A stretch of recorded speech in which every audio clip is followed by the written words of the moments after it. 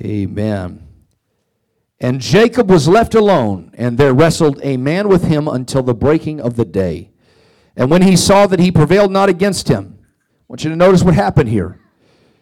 He touched the hollow of his thigh, and the hollow of Jacob's thigh was out of joint as he wrestled with him.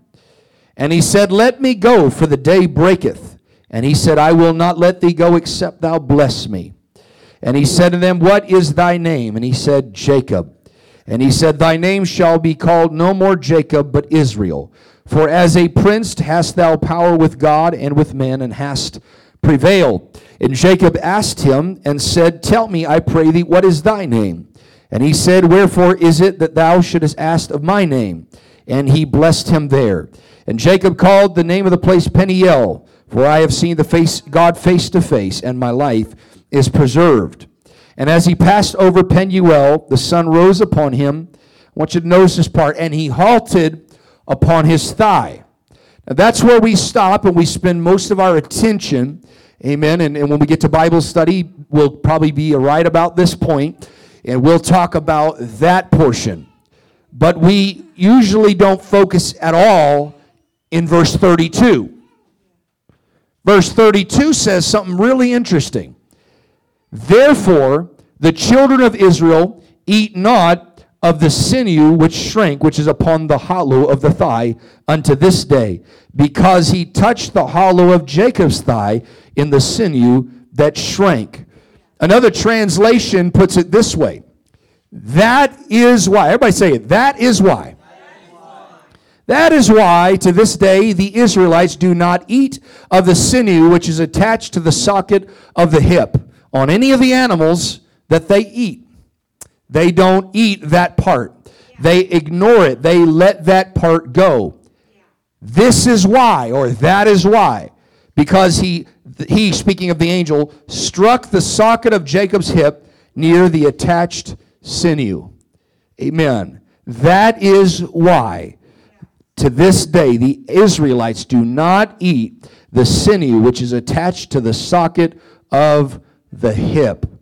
Amen. If you have your Bibles, we're going to read some more scriptures. Jeremiah chapter 35 and verse number 2.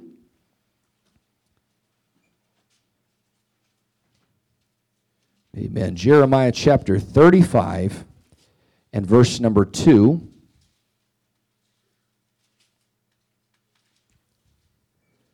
God speaks to the prophet Jeremiah, and he gives him another object lesson of what he's going to do. And he says, Go unto the house of the Rechabites, and speak unto them, and bring them into the house of the Lord, into one of the chambers, and give them wine to drink. This is a prophet of God being given a word from God to take wine to these people. Now I want you to notice the next part, verse number 5. And I set before the sons of the house of the Rechabites pots full of wine and cups, and I said unto them, Drink ye wine. Notice their response. But they said, We will drink no wine. For Jonadab, the son of Rechab, our father, commanded us, saying, You shall drink no wine, neither ye nor your sons forever. You are reading an excerpt of Jeremiah, who is talking to the descendants of Rechab. Amen. These are several generations past. We are now moving into the Israel that has moving into exile. They're in that mid-exile. They haven't quite gone, and it is here, really hundreds and hundreds of years later, that these people are saying, we will not drink wine, because our heritage goes all the way back to a man by the name of Jonadab, the son of Rechab, who said, we will not drink wine. Verse number 18. Thank you for standing. I just wanted to read a lot of scripture, so if I don't preach good, you got something good. Amen. Yeah. Jeremiah chapter 35 and verse number 18. And Jeremiah said unto the house of the Rechabites, Thus saith the Lord of hosts, the God of Israel, because you have obeyed the commandment of Jonadab your father, and kept all his precepts, and done according to all that he hath commanded you. Therefore thus saith the Lord of hosts, the God of Israel, Jonadab, the son of Rechab, shall not want a man to stand before me forever. Because you held to your convictions.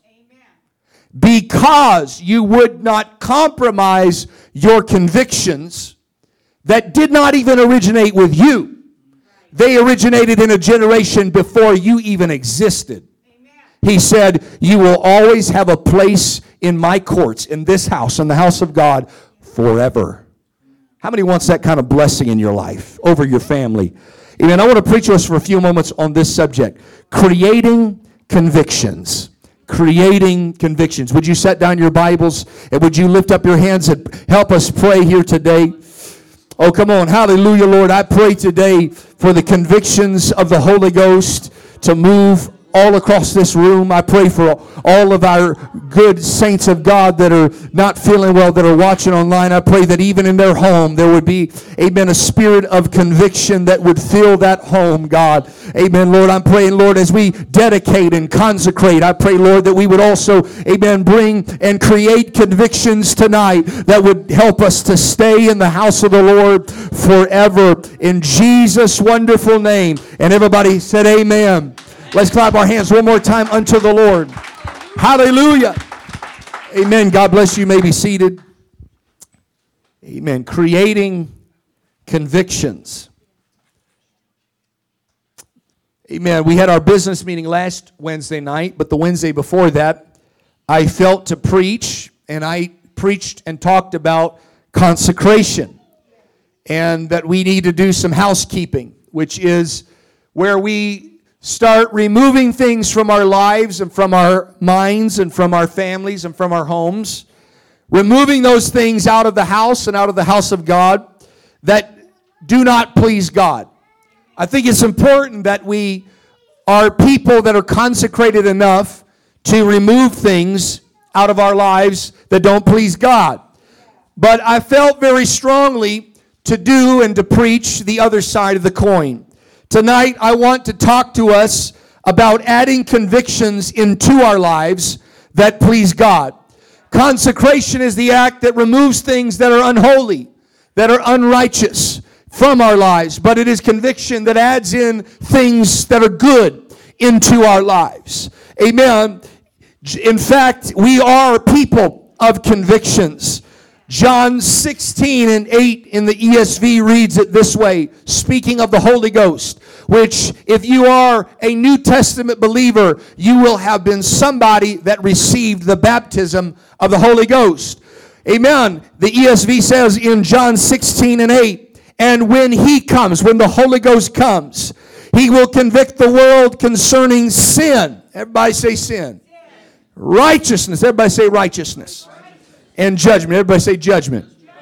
One of the key functions of the Holy Ghost is to convict us.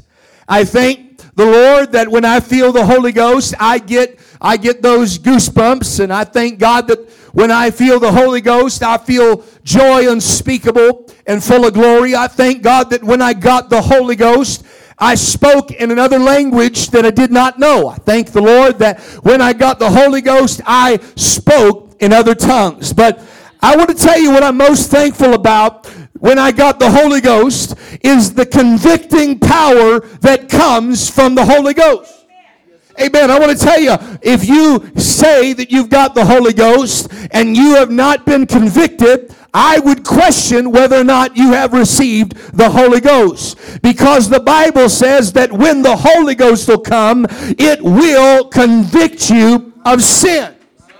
Amen. It will convict you of righteousness, and it will convict you of judgment. Let me help you understand what that means. When the Holy Ghost convicts us of sin, it is convicting us what not to do. Amen. I'm thankful that when I got the Holy Ghost came by and started telling me, stop doing that. Stop going there. Stop hanging out with those people. Stop watching that. Stop listening to that. Amen. Anybody thankful for the Holy Ghost telling you, amen, what not to do? Amen. Like a good parent that says, don't touch that. You'll burn yourself. Don't go there. Amen. It'll cause heartache. I thank the Lord for all the times He spared me because He convicted me before, amen, I ever went and did such and such. The Holy Ghost convicted me beforehand, and He saved me from a lot of pain. He saved me from a lot of sin. He saved me from a lot of heartache. Yes, anybody thankful for that here tonight? Yeah. But the Holy Ghost does not just convict you of what not to do. He will convict you of righteousness. That's the Holy Ghost convicting you of what you need to do. Hallelujah. Amen. I know some folks that the only depth of the Holy Ghost they got is what not to do. Amen. I can tell somebody's Christian maturity based on how they live for God. Well, I don't do this, and I don't do that, and I don't go here, and I don't go there, and I don't watch this, and I don't... I thank God for all the things that the Lord convicted you not to do. Amen. But I can tell somebody's mature in their walk with God when they can start standing flat-footed, and they can say, the Holy Ghost told me to go here. The Holy Ghost told me to do this. The Holy Ghost... Come on, somebody. Amen. The Holy Ghost won't just tell you what not to do. It'll convict you as strongly as it convicts you what not to do. As strongly as it convicts you against sin. The Holy Ghost will convict you just as strongly. This is what you ought to do. This is the way you ought to go. This is the way you ought to live. This is the way you ought to pray. This is the way you ought to worship. This is the ought. Somebody ought to give Him praise here tonight. The Holy Ghost, if you are a mature Christian, I want to tell you, it's just like kids. When you have little kids, the first word they learn is the word no. Yeah. Amen. But you are not doing your job as a parent if all you tell them is no. You need to start learning how to tell them yes to other things. Instead of no, we don't do this, tell them yes, we do that. I know I've been saved long enough. I've met enough Christians, apostolic people, that I don't do this. Okay, wonderful. I know what you're against, but are you mature enough to tell me what you're for? Yes, I came to preach tonight to somebody. Amen. I know you're against sin, but what righteousness are you for? I know you're against Hollywood and entertainment, but what good are you for? Amen. I still stand on all those things we're against. Amen. But I know apostolic people that the only way they can tell people, amen, that they're apostolic is by what they're against. Amen. But brothers and sisters, we're not just apostolic in what we're against. We're apostolic in what we are for. We're not just apostolic in the sins we're against. We're apostolic in the righteousness that we're for. Hallelujah. I'm against entertainment and I'm against worldly music, but I want to tell you, I'm for praise and worship. I'm for coming to church. Somebody, hallelujah, you need to let the Holy Ghost convict you about what's right. Hallelujah. Amen. We really need this in the apostolic movement. I know preachers, all they can preach about is what they're against. I hope you've seen I'm not that kind of preacher. I will tell you what I'm against because it's important for you to know. But more importantly, the Bible says train up a child in the way that they should go. That means when they see a fork in the road, you don't just point out, well, that's the bad way. Because you're just training them all the bad ways. You do need to tell them that's the wrong way. But instead, it's a proactive thing where you start saying, this is the way we ought to go. Amen. If you ever find yourself in this kind of position, this is the direction that you ought to go. Yeah. Amen. And then finally, it will convict the world of judgment. That is to know the difference between the right and the wrong. It is that judgment that says, well, I don't know if this is a heaven or hell type situation. I don't know if this is sin or this is right. This is what we call the gray areas. When you're full of the Holy Ghost, there's some people, well, show me chapter and verse. I'm getting somewhere here tonight. Well, Pastor, show me chapter and verse and where it says, thou shalt not smoke crack. I can't show you a Bible verse because they hadn't invented it yet. In fact, I got a lot of things that I tell you not to do or we're against, and I have a lot of things we're for that I don't have scripture for. Why? Because they weren't invented yet. But this is where the Holy Ghost will convict you of judgment. It's when you walk into a situation and you don't exactly know, is this a sinful thing or is this a righteous thing? There's a lot of things in life that are not black and white. There's a lot of things in life that are gray. Amen. They're not right. They're not wrong. And you need the Holy Ghost to tell you and to teach you and to convict you and to help you navigate in those areas.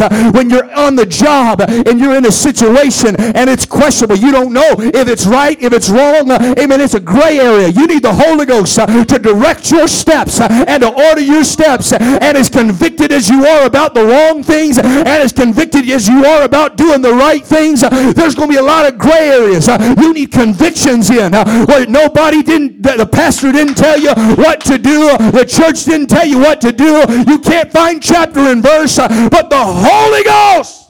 I came to preach to somebody. The Holy Ghost convicts you. And in that moment, in that gray area, you just say, I don't know about what everybody else is doing. But as for me and my house, to you, it's a gray area. But as for me and my house, the Holy Ghost has convicted me. I fear that we are missing conviction in the apostolic church. I fear that there's people in this church that are missing convictions. And this is why the Holy Ghost sent me to teach you here today. Amen. I want to just talk to somebody about conviction. A conviction is something that you purpose in your heart. Amen. The courts say that, the modern courts here in America say that a conviction is not something you merely discover. One day you wake up and you're just like, well, I just choose that this is what it's going to be. No, and it's not one of those things that, well, I'll make a decision and I'll be convicted in a moment when all of a sudden everything comes against me. That's when I'm going to discover my convictions. I'm going to wait until the whole world shuts down because of a virus, and then I'm going to decide what my convictions are. Hallelujah. There's a lot of folks that did that. They started making up their convictions at the last minute. Amen. They hadn't prayed to get a conviction beforehand, but they started making up convictions in that moment. Amen. That's not the time. The courts don't say, well, you just made up a conviction tonight. No, it's something that you purpose in your heart. It's not something that you accidentally arrive to. It's something that you purpose in your heart. It is in the fabric of your belief system. Now, can I just talk to somebody? Crisis does not define a man. Crisis reveals what that man already is. Well, I'm just going to wait until I get into a hard moment, and then I'll make my decision, and then I'll get convictions. You cannot wait until you're in a difficult moment to come up with a conviction. You cannot get because you may not have time to pray about it. You may not have time to fast about it. You may not have time to study about it. I want to tell you, you got to do what Daniel did. He said, before the king puts food in front of me, I purpose in my heart, we're not eating that. We're not touching that. I want to talk to somebody. You need to get convictions to the level that says, I'm not waiting until I'm in a compromising situation to make up what I believe. I purpose in my heart a long time ago. This is what I'm for. This is what I'm against. And this is the way that I'm going to go. Somebody ought to clap your hands and give God some praise. Amen. You can't wait until crisis. You have, I really, I get it. Some people, they wait until crisis comes, and then they start saying, well, now this is what I believe. That's not how this works. If you can't believe it in peacetime, it's going to be very difficult for you to believe it in war. Yeah. Amen. And I don't have time to talk about it. I've talked about it and preached about it and taught about it before. But there's levels of conviction. There are levels in which you develop these convictions. And even the U.S. government has criteria. You can't just say, well, I have a religious belief about whatever, and you make it up. You can't do that. Amen. There are certain levels. First and foremost, amen, if you are not afraid of peer pressure.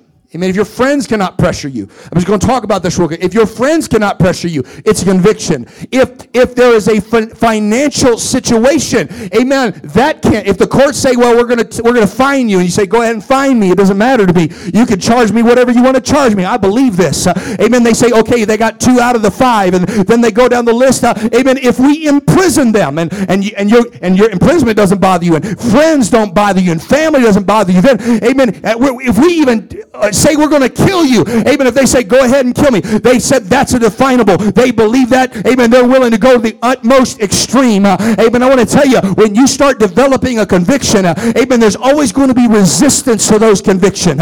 It'll start off with friends and family. It'll be familial pressure. Your family will try to tell you, do you really need to do that? Do you really need to go there? Amen. If you want to know whether or not it's a conviction, you're going to have to be able to stand flat-footed and say, Mom, this is what I believe. Dad, this is what I believe. Yes, sir. Yes, sir. Yes, sir. And then you're going to have to get around the people that you call peers. They might be your coworkers. They might be somebody else in your life. And you're going to have to tell them, no, you're not going to convince me otherwise. This is what I believe. There might be times where you're putting financial pressure, where you might lose your job. Amen. But you're going to have to tell that boss, this is a conviction, and you can fire me because my conviction is worth more than my money. And if it ever came to it, you can throw me in jail or put me on the gallows because I believe this to the fiber of my being. We need to develop convictions. Amen. Well, I go to church as long as it's easy. You don't have a conviction. I go to church as long as my family's cool with it. You don't have a conviction. I go to church as long as my friends are cool with it. You don't have a conviction. I'll go to church as long as it don't cost me no money. You don't have a conviction. I'll go to church as long as it's legal to go to church. You don't have a conviction. I want to tell you, some people that say, well, when they start lopping off heads, that's when I'm going to be the first in line and say, Jesus, you can take me home. Listen. If you can't live for God right now, you will never die for God. And heaven forbid that it ever happens in America like it happens in other countries. But if it ever happens, I hope to develop such a revival church full of conviction that you can stand flat-footed and say, I'm apostolic, and you're not changing that. Amen. The way I live is the way I live, and you can do whatever you want to do to me, but I'm not changing that. Amen. What I believe is what I believe, and you're not changing that. Come on. Hallelujah. I know we talk about serving God in the extremes, but you got a purpose in your heart right now. I'm going to have convictions today. Amen. As a pastor, I'm often faced with this thought. I don't want to offend people. You know, the Bible says offenses must come, but woe unto those that the offenses come through. There's some folks that got the gift of offense. They just love offending people. I mean, there's some folks that all they can do is get on social media and just offend everybody else. That's not my job. That's not my goal. I don't want to offend anybody. However, if I have to choose offend you or offend God, I'm going to choose to offend you. If my beliefs and my convictions have to be an offense to somebody, come on somebody, I've made it up in my mind. My convictions are not going to be an offense to God. If I have to choose, amen, I hope it's not that case, and typically it's not, but if I have to choose to live this apostolic Christian life, amen, and potentially offend people, well, preacher, if you just change a little bit of this and change a little bit of that, we'd be interested in coming to your church. Amen. I want to tell you, as much as I want them to come to church, as much as I want them to be saved, amen, I'd rather not offend God. I'd rather not bother God. And so if that's the case, well, Pastor, you should just ease up on preaching this, and Pastor, you should let us do this and do that. I'm sorry, but I'm not trying to build another cultural church. I'm trying to build a biblical church, an apostolic church. And is there anybody in ARC that's with me? Are you with me? Are you with me? I made it up in my mind. If we just grow one at a time, so be it. Amen. As long as those people are ready to come in and truly become biblical Christians. Amen. I'd love to see the thousands. But until I see the thousands, I'm going to keep bringing them one at a time. And I'm going to keep teaching them how to be a Christian according to the Bible. And I'm going to show them how to live a life of convictions. Amen. Somebody said, well, Pastor, you know, that's kind of an archaic thing. And do we really need to do that? Does that really matter? And I looked at him, I said, listen, I'm not trying to build a charismatic church. Yeah. If you want to go to a charismatic church, I'll direct you to one. That's not what I'm trying to do. And so I gave them the decision. You can stay here, and obviously anybody can come at any point. They can do whatever they want. That's fine as long as they're not offending or affecting anybody else. Everybody's welcome. Everybody's welcome. But let me just say this. As the pastor, you are not going to influence me. I've already determined what I believe. So there's some folks, when I first got here, they thought they were going to influence what I believe. and change what I believe. I just let them know real quick, hey, listen, I've already come to that. I've already gone across that water. I've already burned that bridge. I'm not going back. I already know what I believe, and it's not changing. Amen. And I don't want to offend anybody, but I just told them, listen, if you're going to be in this church, here's what's going to happen. Amen. My convictions are going to affect your convictions. Your lack of convictions are not going to affect my convictions. Hallelujah. Convictions are necessary. Amen. In fact, this is why I'm preaching about it tonight. Convictions are the guardrails of life and of your Christianity. Amen. If you keep your convictions will keep you.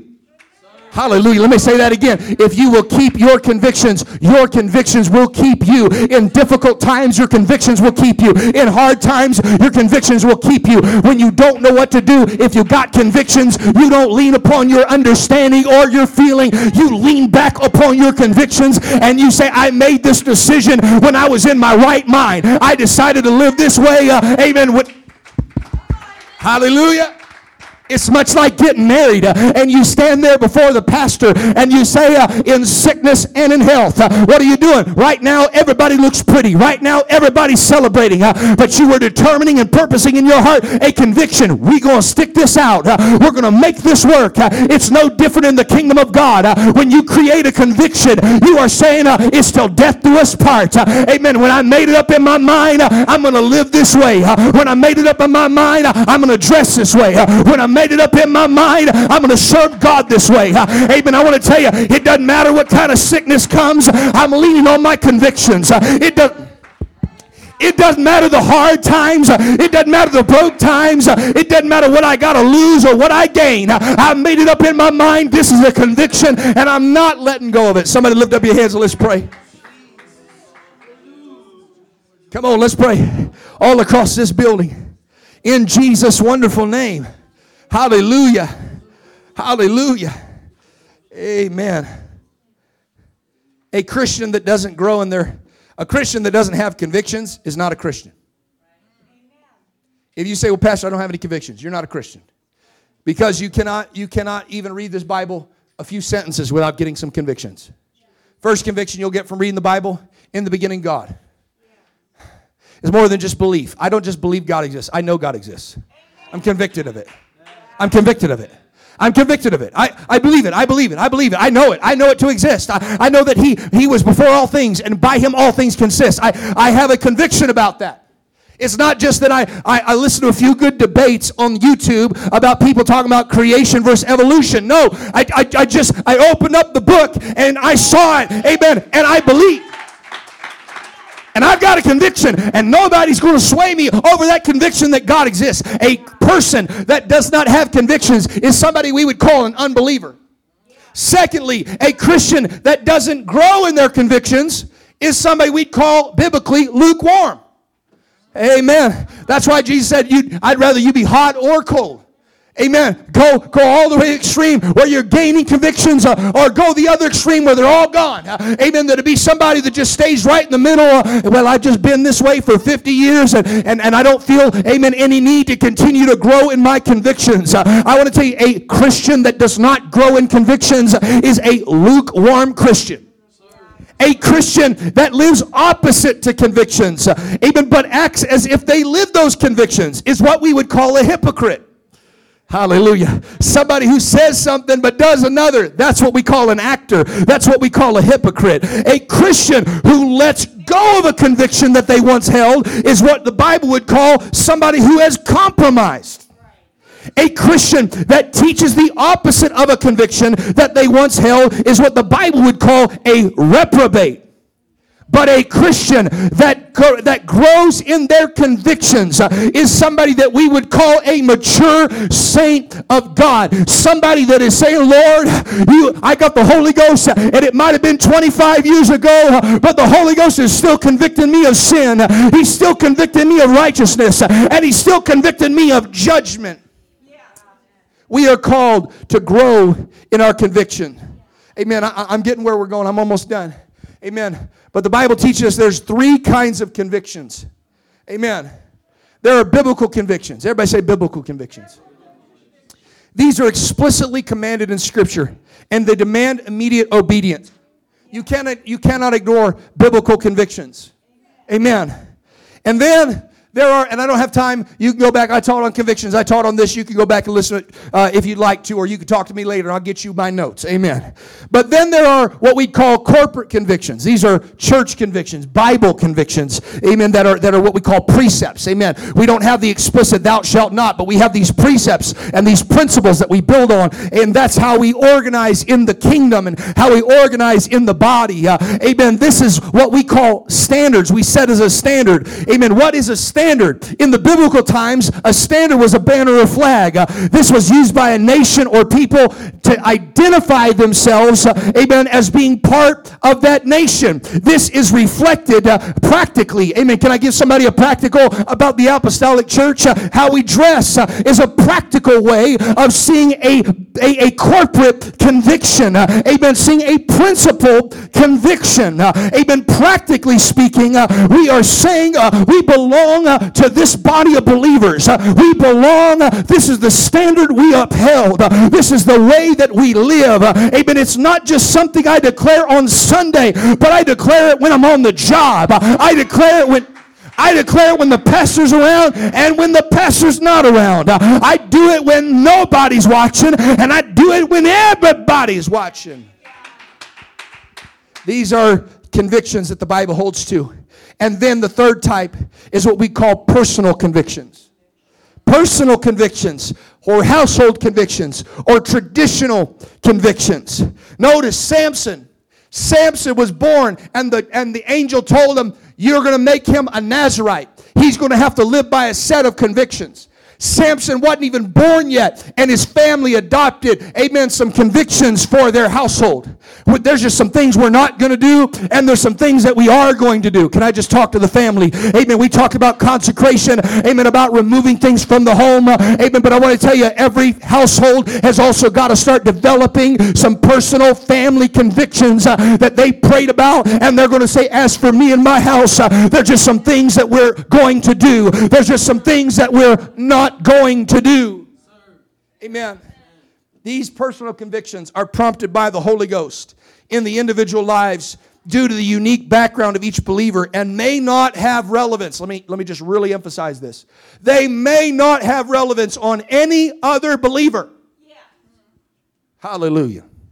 And everybody said amen. Amen. Well, Pastor, I can't believe some people in the church celebrate Christmas. Don't you know Semiramis? And listen, I've heard every argument there is. But let me just give you some Bible. Paul said, one man esteems one day above another, and another man esteems all days alike. Let everyone be fully persuaded or convicted in their own mind. And he that regards the day, they regard it unto the Lord. And he that does not regard the day, he does not regard it unto the Lord. Hallelujah. So what's the biblical principle?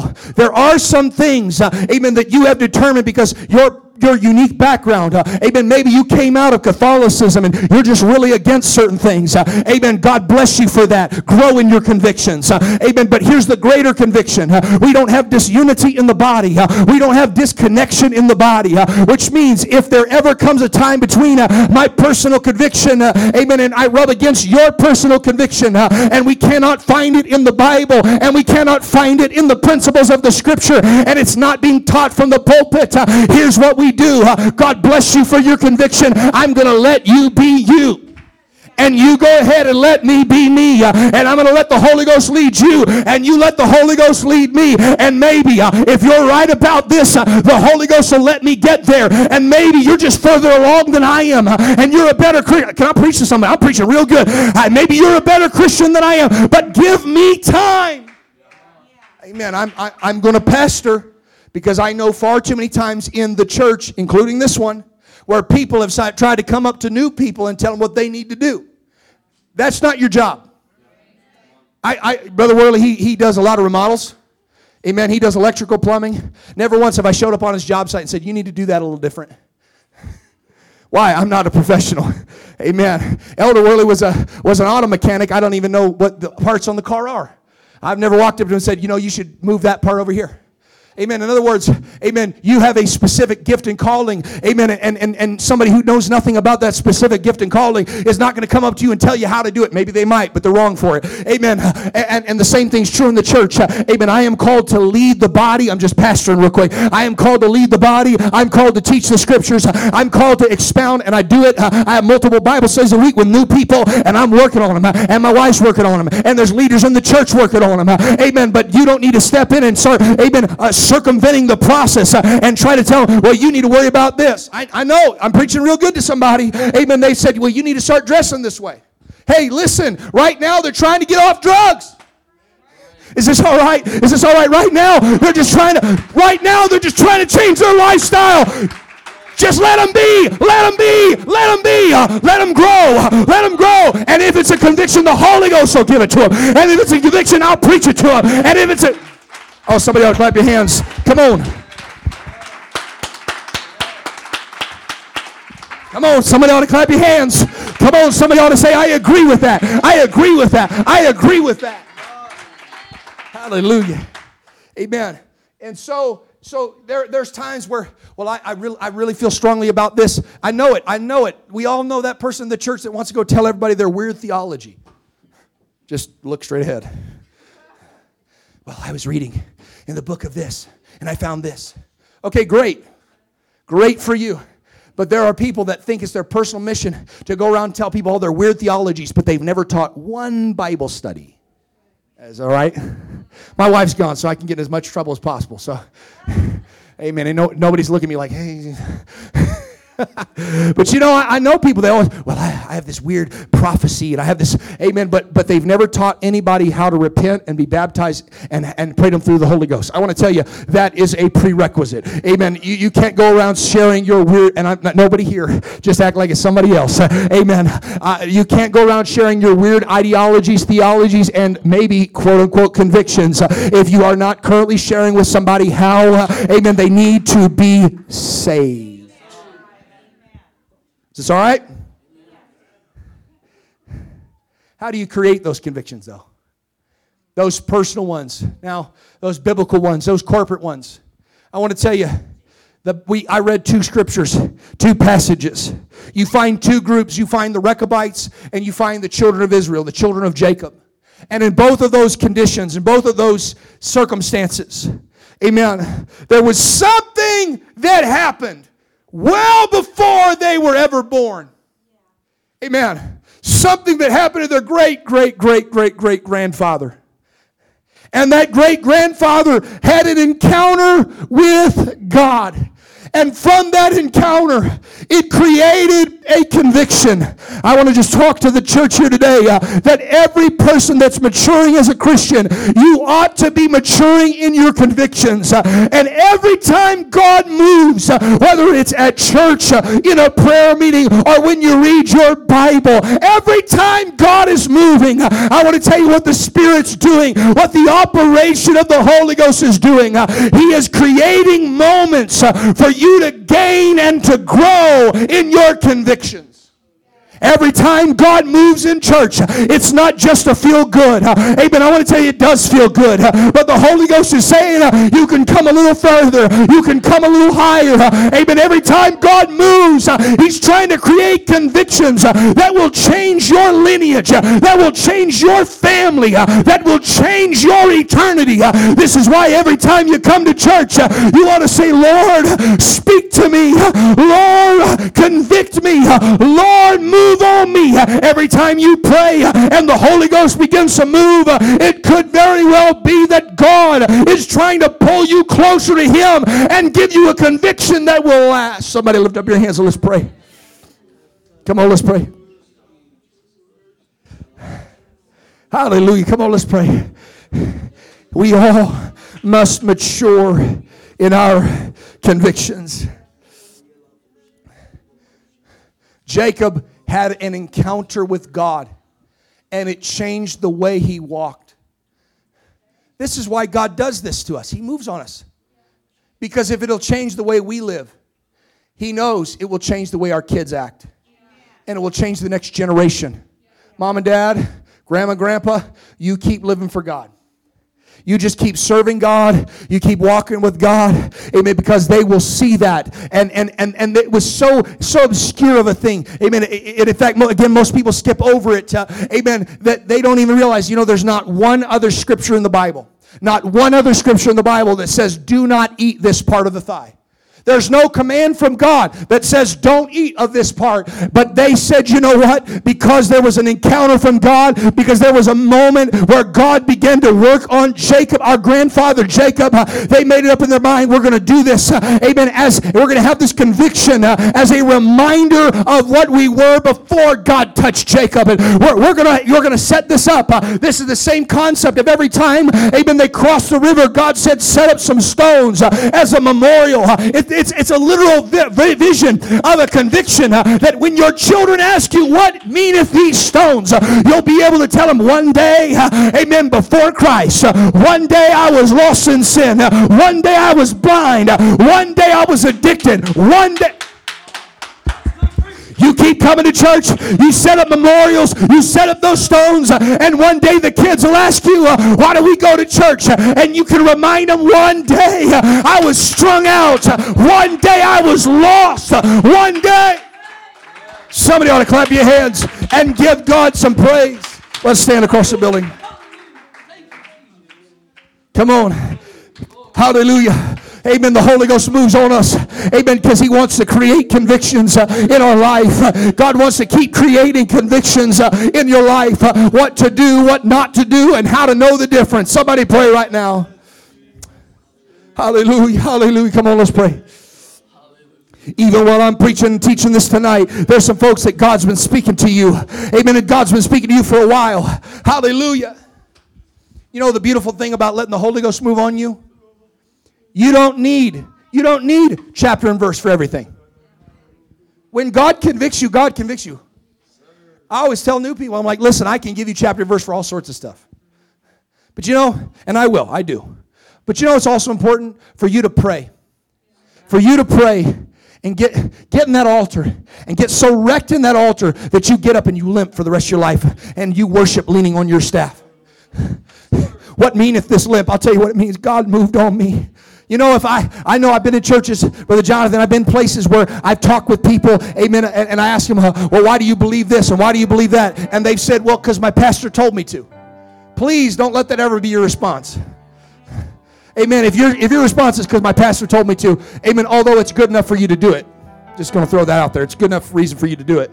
But if you say, well, I do it because pastor told me to, that means I'm not doing my job as a pastor. That means you've not grown to the place, amen, and matured enough in your convictions, amen, where now it's, well, I do it because the pastor told me to. I do it because everybody else does it. No, and listen, those are all good, valid reasons for you to do things. But the real benefit of praying until God speaks to you and getting a hold of it for yourself is this. I've asked those people, well, what makes you, why do you do this? Well, my pastor told me to. Okay. That means the moment the pastor stops telling them to. Well, and I'll say this, the moment that I as a pastor were to get up and say, you know what? Everything goes. There are some people in this building that have not matured in convictions. They do not have convictions of their own. They'd say, sweet, finally, quote unquote, freedom. But the truth is, I understand it's bondage. That's why I'm going to keep preaching and teaching it. Pastor gets up and says, everything goes. There's churches that have done this. There's guys where this is Wednesday night. It's all home folk right here. Amen. There's pastors that got up, amen, they showed up to a midweek service. Their wife completely butched her hair. And they said, we don't believe this anymore. And by the next service, the church came back and all the women were looking the same. These are apostolic churches. They're still doing it today. But that lets me know where the real issue was. There was no conviction in the people. And listen, if it's a conviction that I have to keep telling you, I'm going to have to keep telling you. And you'll never get it for yourself. Well, you know what? Nobody's here. I'm on vacation. I'm going to dress however I want. No church folk. Hey, listen, that just lets me know you don't have a conviction. That just lets God know where you're really at. Is this all right? Just pastoring a little bit. Praise God. But when you pray to the place where you get a conviction from God, that means it don't. Listen, I'm the pastor. I don't just do this stuff because I'm the pastor. I just want you to know that. Well, he does it because he's like a professional Christian. No, I don't do that. I'm not a professional Christian. I'm working at it. I do this because I went to an altar. And I had a moment with God. Well, pastor, you just go to church because you're the pastor. No, I'll tell you right now, I went to church when I wasn't the pastor. I went to every prayer meeting. I went to every event. I went to every altar call. I went to every special service. I was there before them. I was closing up after them. Not because the pastor told me to, but because I had a conviction. Pastor, you're just dancing because you like the music. No, I've danced when I don't like the music. Amen. But I've got a conviction that when I come into the house of the Lord, I got to come in with thanksgiving and with praise. Pastor, you're just preaching like that because it's your habit. No, I'm preaching with passion because I'm trying to pull you out of the fire. I've got a conviction that I can't just give you a sermonette and I can't just give you a TED talk, but I've got to try to reach. If you get it for yourself, Jacob, you will never walk the same. And the best part is, none of your kids will. Did you know, the Rechabites, God sent a prophet and said, the Lord told me to tell you to drink wine. This is what a conviction will do for you. A prophet showed up and said, hey, you don't have to do that anymore. Preacher shows up and said, you don't need to do that anymore. Pastor says, you know what, church, we don't need to do that anymore.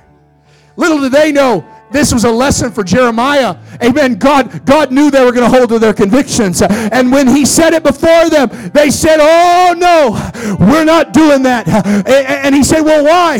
They didn't say, well, because you know, the pastor keeps harping on it. No, they said, we don't do that because generations ago, amen, they're dead and gone, but they had an encounter. And in that encounter, they made a commitment to the Lord that as for me and my house, we're not doing this. Apostolic Revival Center, there are some things that we do as a church that really, if you were to boil it down and say, where's that come from? I know guys that try to make Bible verses up. There's some things that just you don't have Bible for. You know, there's guys that try to. We call it eisegete.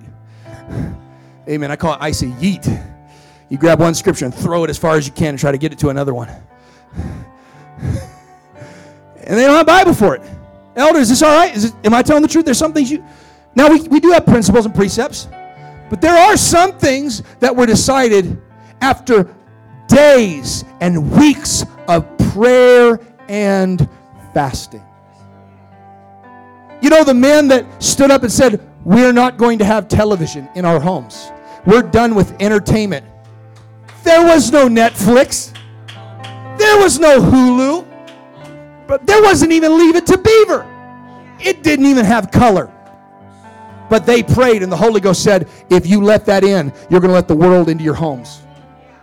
And listen, there are people today, it is worse today than it ever was, that are saying, oh, no big deal.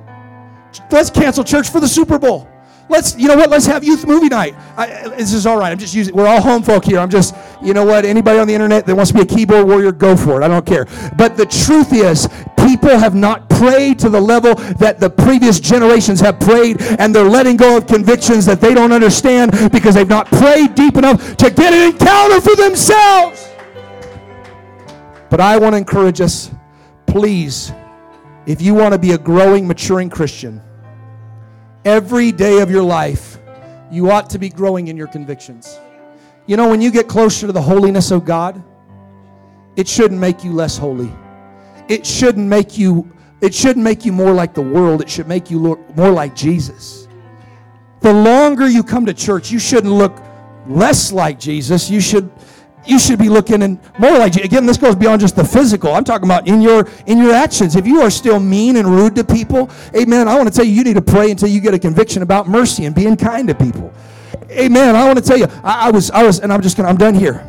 I was listening to a podcast, because that's the generation we live in, podcast generation. And, it wasn't sinful. They weren't disseminating information that was bad.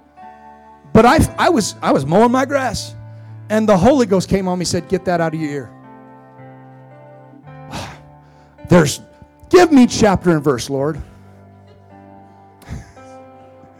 Explain to me how this is damaging to who I am.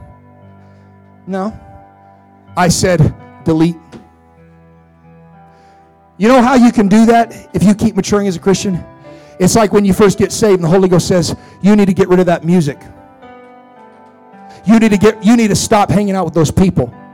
And you just start making those steps. It's not big steps, it's just little steps. I'm done listening to that kind of music. I'm done hanging out with those kind of people.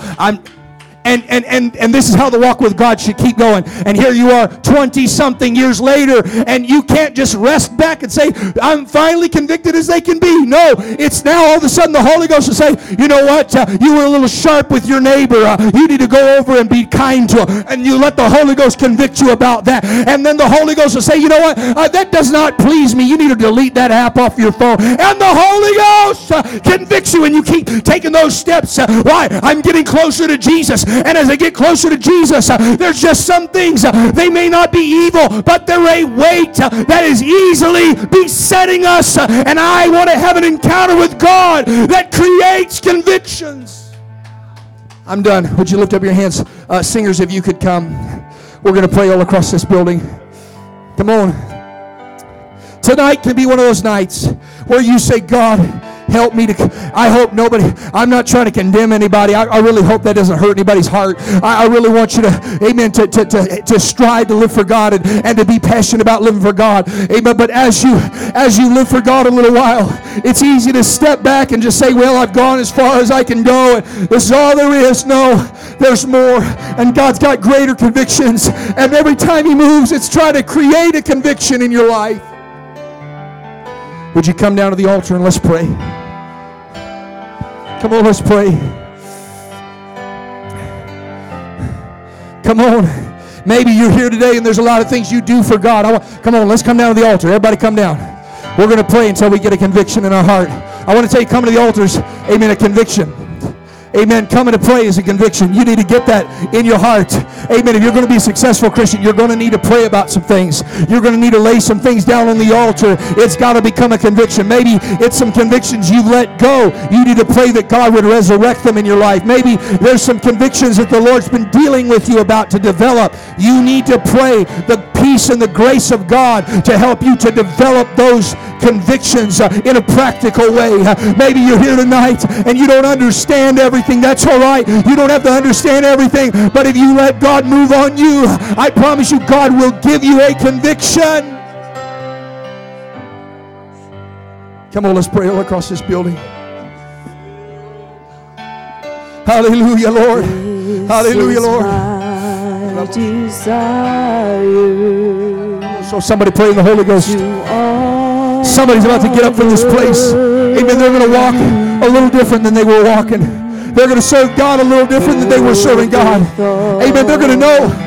They're going to feel convicted about what not to do. They're going to feel convicted about what they need to be doing. And they're going to be convicted about other things that other people don't know anything about. All I have within me, I give you praise. Come on, somebody needs to pray. Come on. Why do you live the way you live? Come on, is it just because somebody told you to?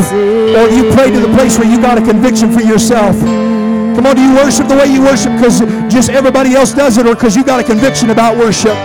Lord, I give you Come on. my heart. Are you a giver because you have to be, or did you get a conviction about it? Come on, do you dress the way you dress and live the way you live because you have to, or is it because God has touched you and God has changed you?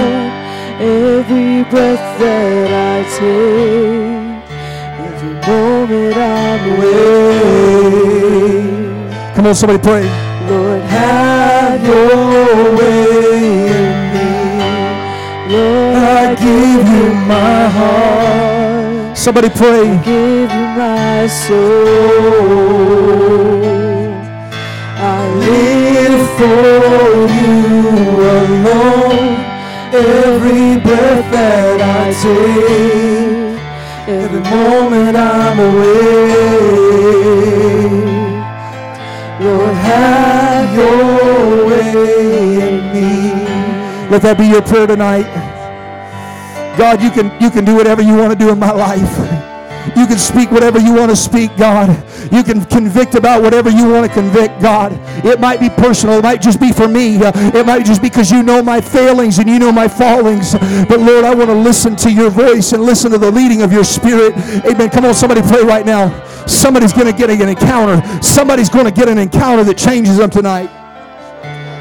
Lord, with all my heart, I worship you.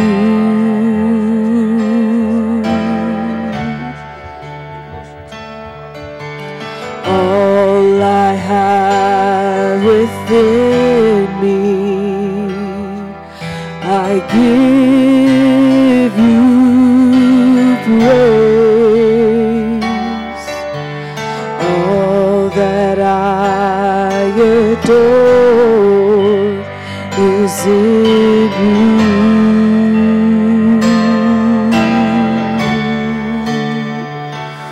Oh, Lord, I give you my heart, I give you my soul. I live for you alone. Every breath that I take, every moment I'm awake, Lord, have your way in me. Lord, I give you my heart, I give you my soul. I live for you alone. Every breath that I take, every moment I'm awake, Lord, have your way in me. Lord, I give you my heart, I give you my soul. I live for you alone. Every breath that I take, every moment I'm awake, Lord, have your way in me. Oh, have your way in me.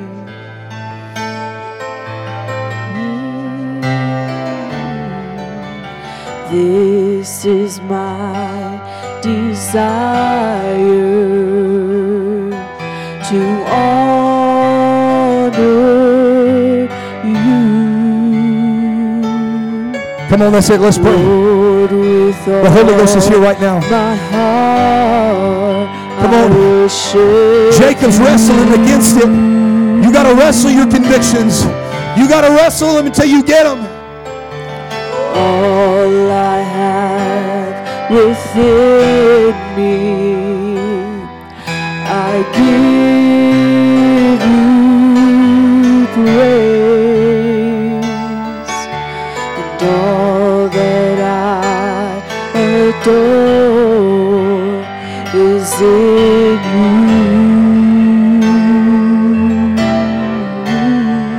Come on, somebody lift up your hands and sing this.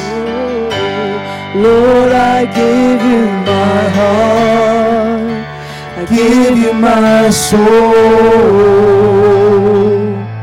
I live for you alone. Every breath that I take, every moment I'm awake, Lord, have your way in me. Lord, I give you my Let that be your prayer tonight. I give you my soul. I live for you alone. Every breath that I take, every moment I'm awake, Lord, have one more time in the name of Jesus. Lord, I give you my heart, I give you my soul.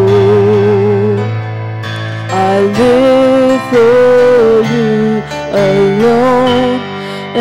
every breath that I take, every moment I'm awake. Lord, have your way in me. Somebody lift up your hands and let's pray.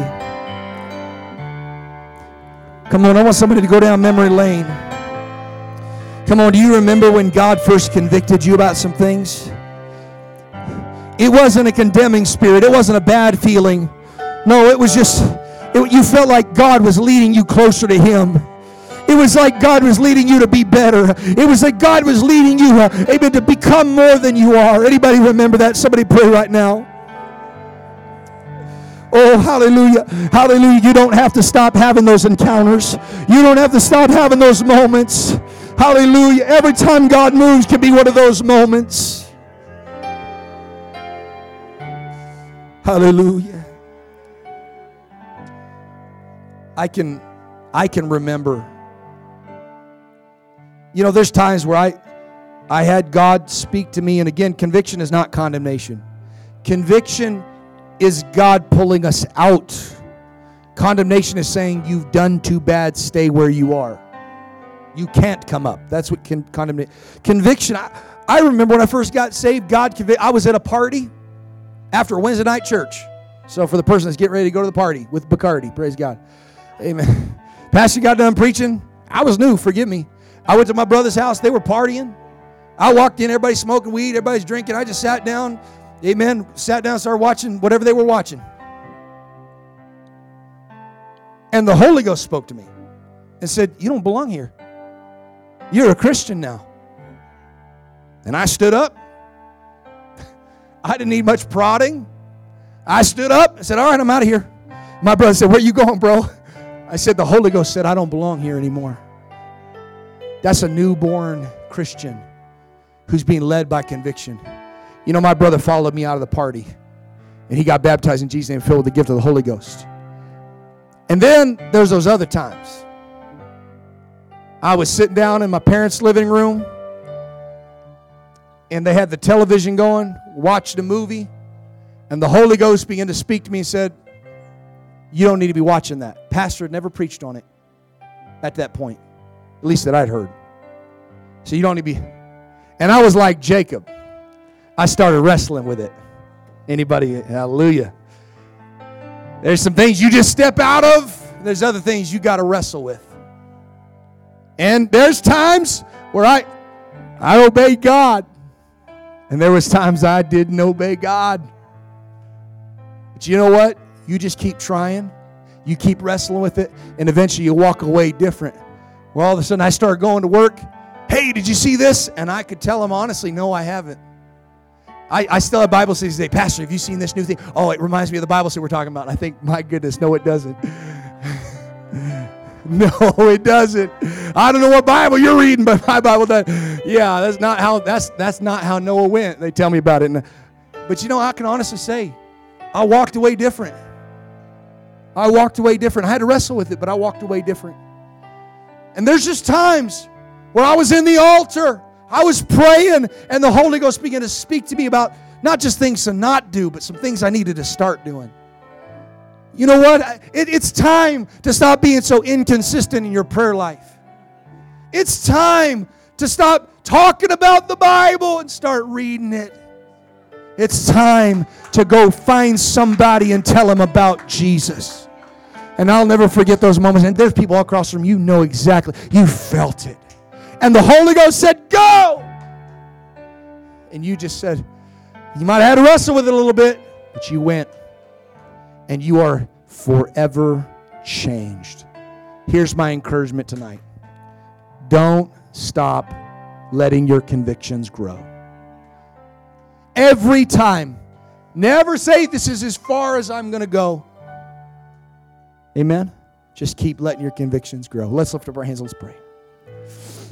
Come on, let's pray all across this building. Hallelujah, Lord, we love you. We thank you here tonight. Thank you for your word. Thank you for your Spirit. Thank you, Lord, that your Spirit convicts us of sin, tells us what we should abstain from and not do.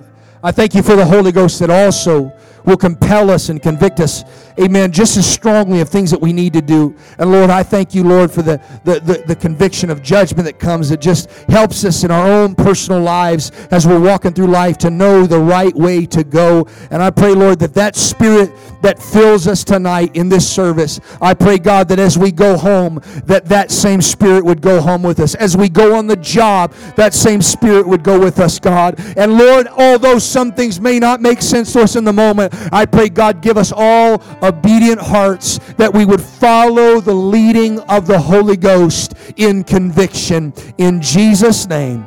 And everybody said amen. Shake hands, be friendly, love one another.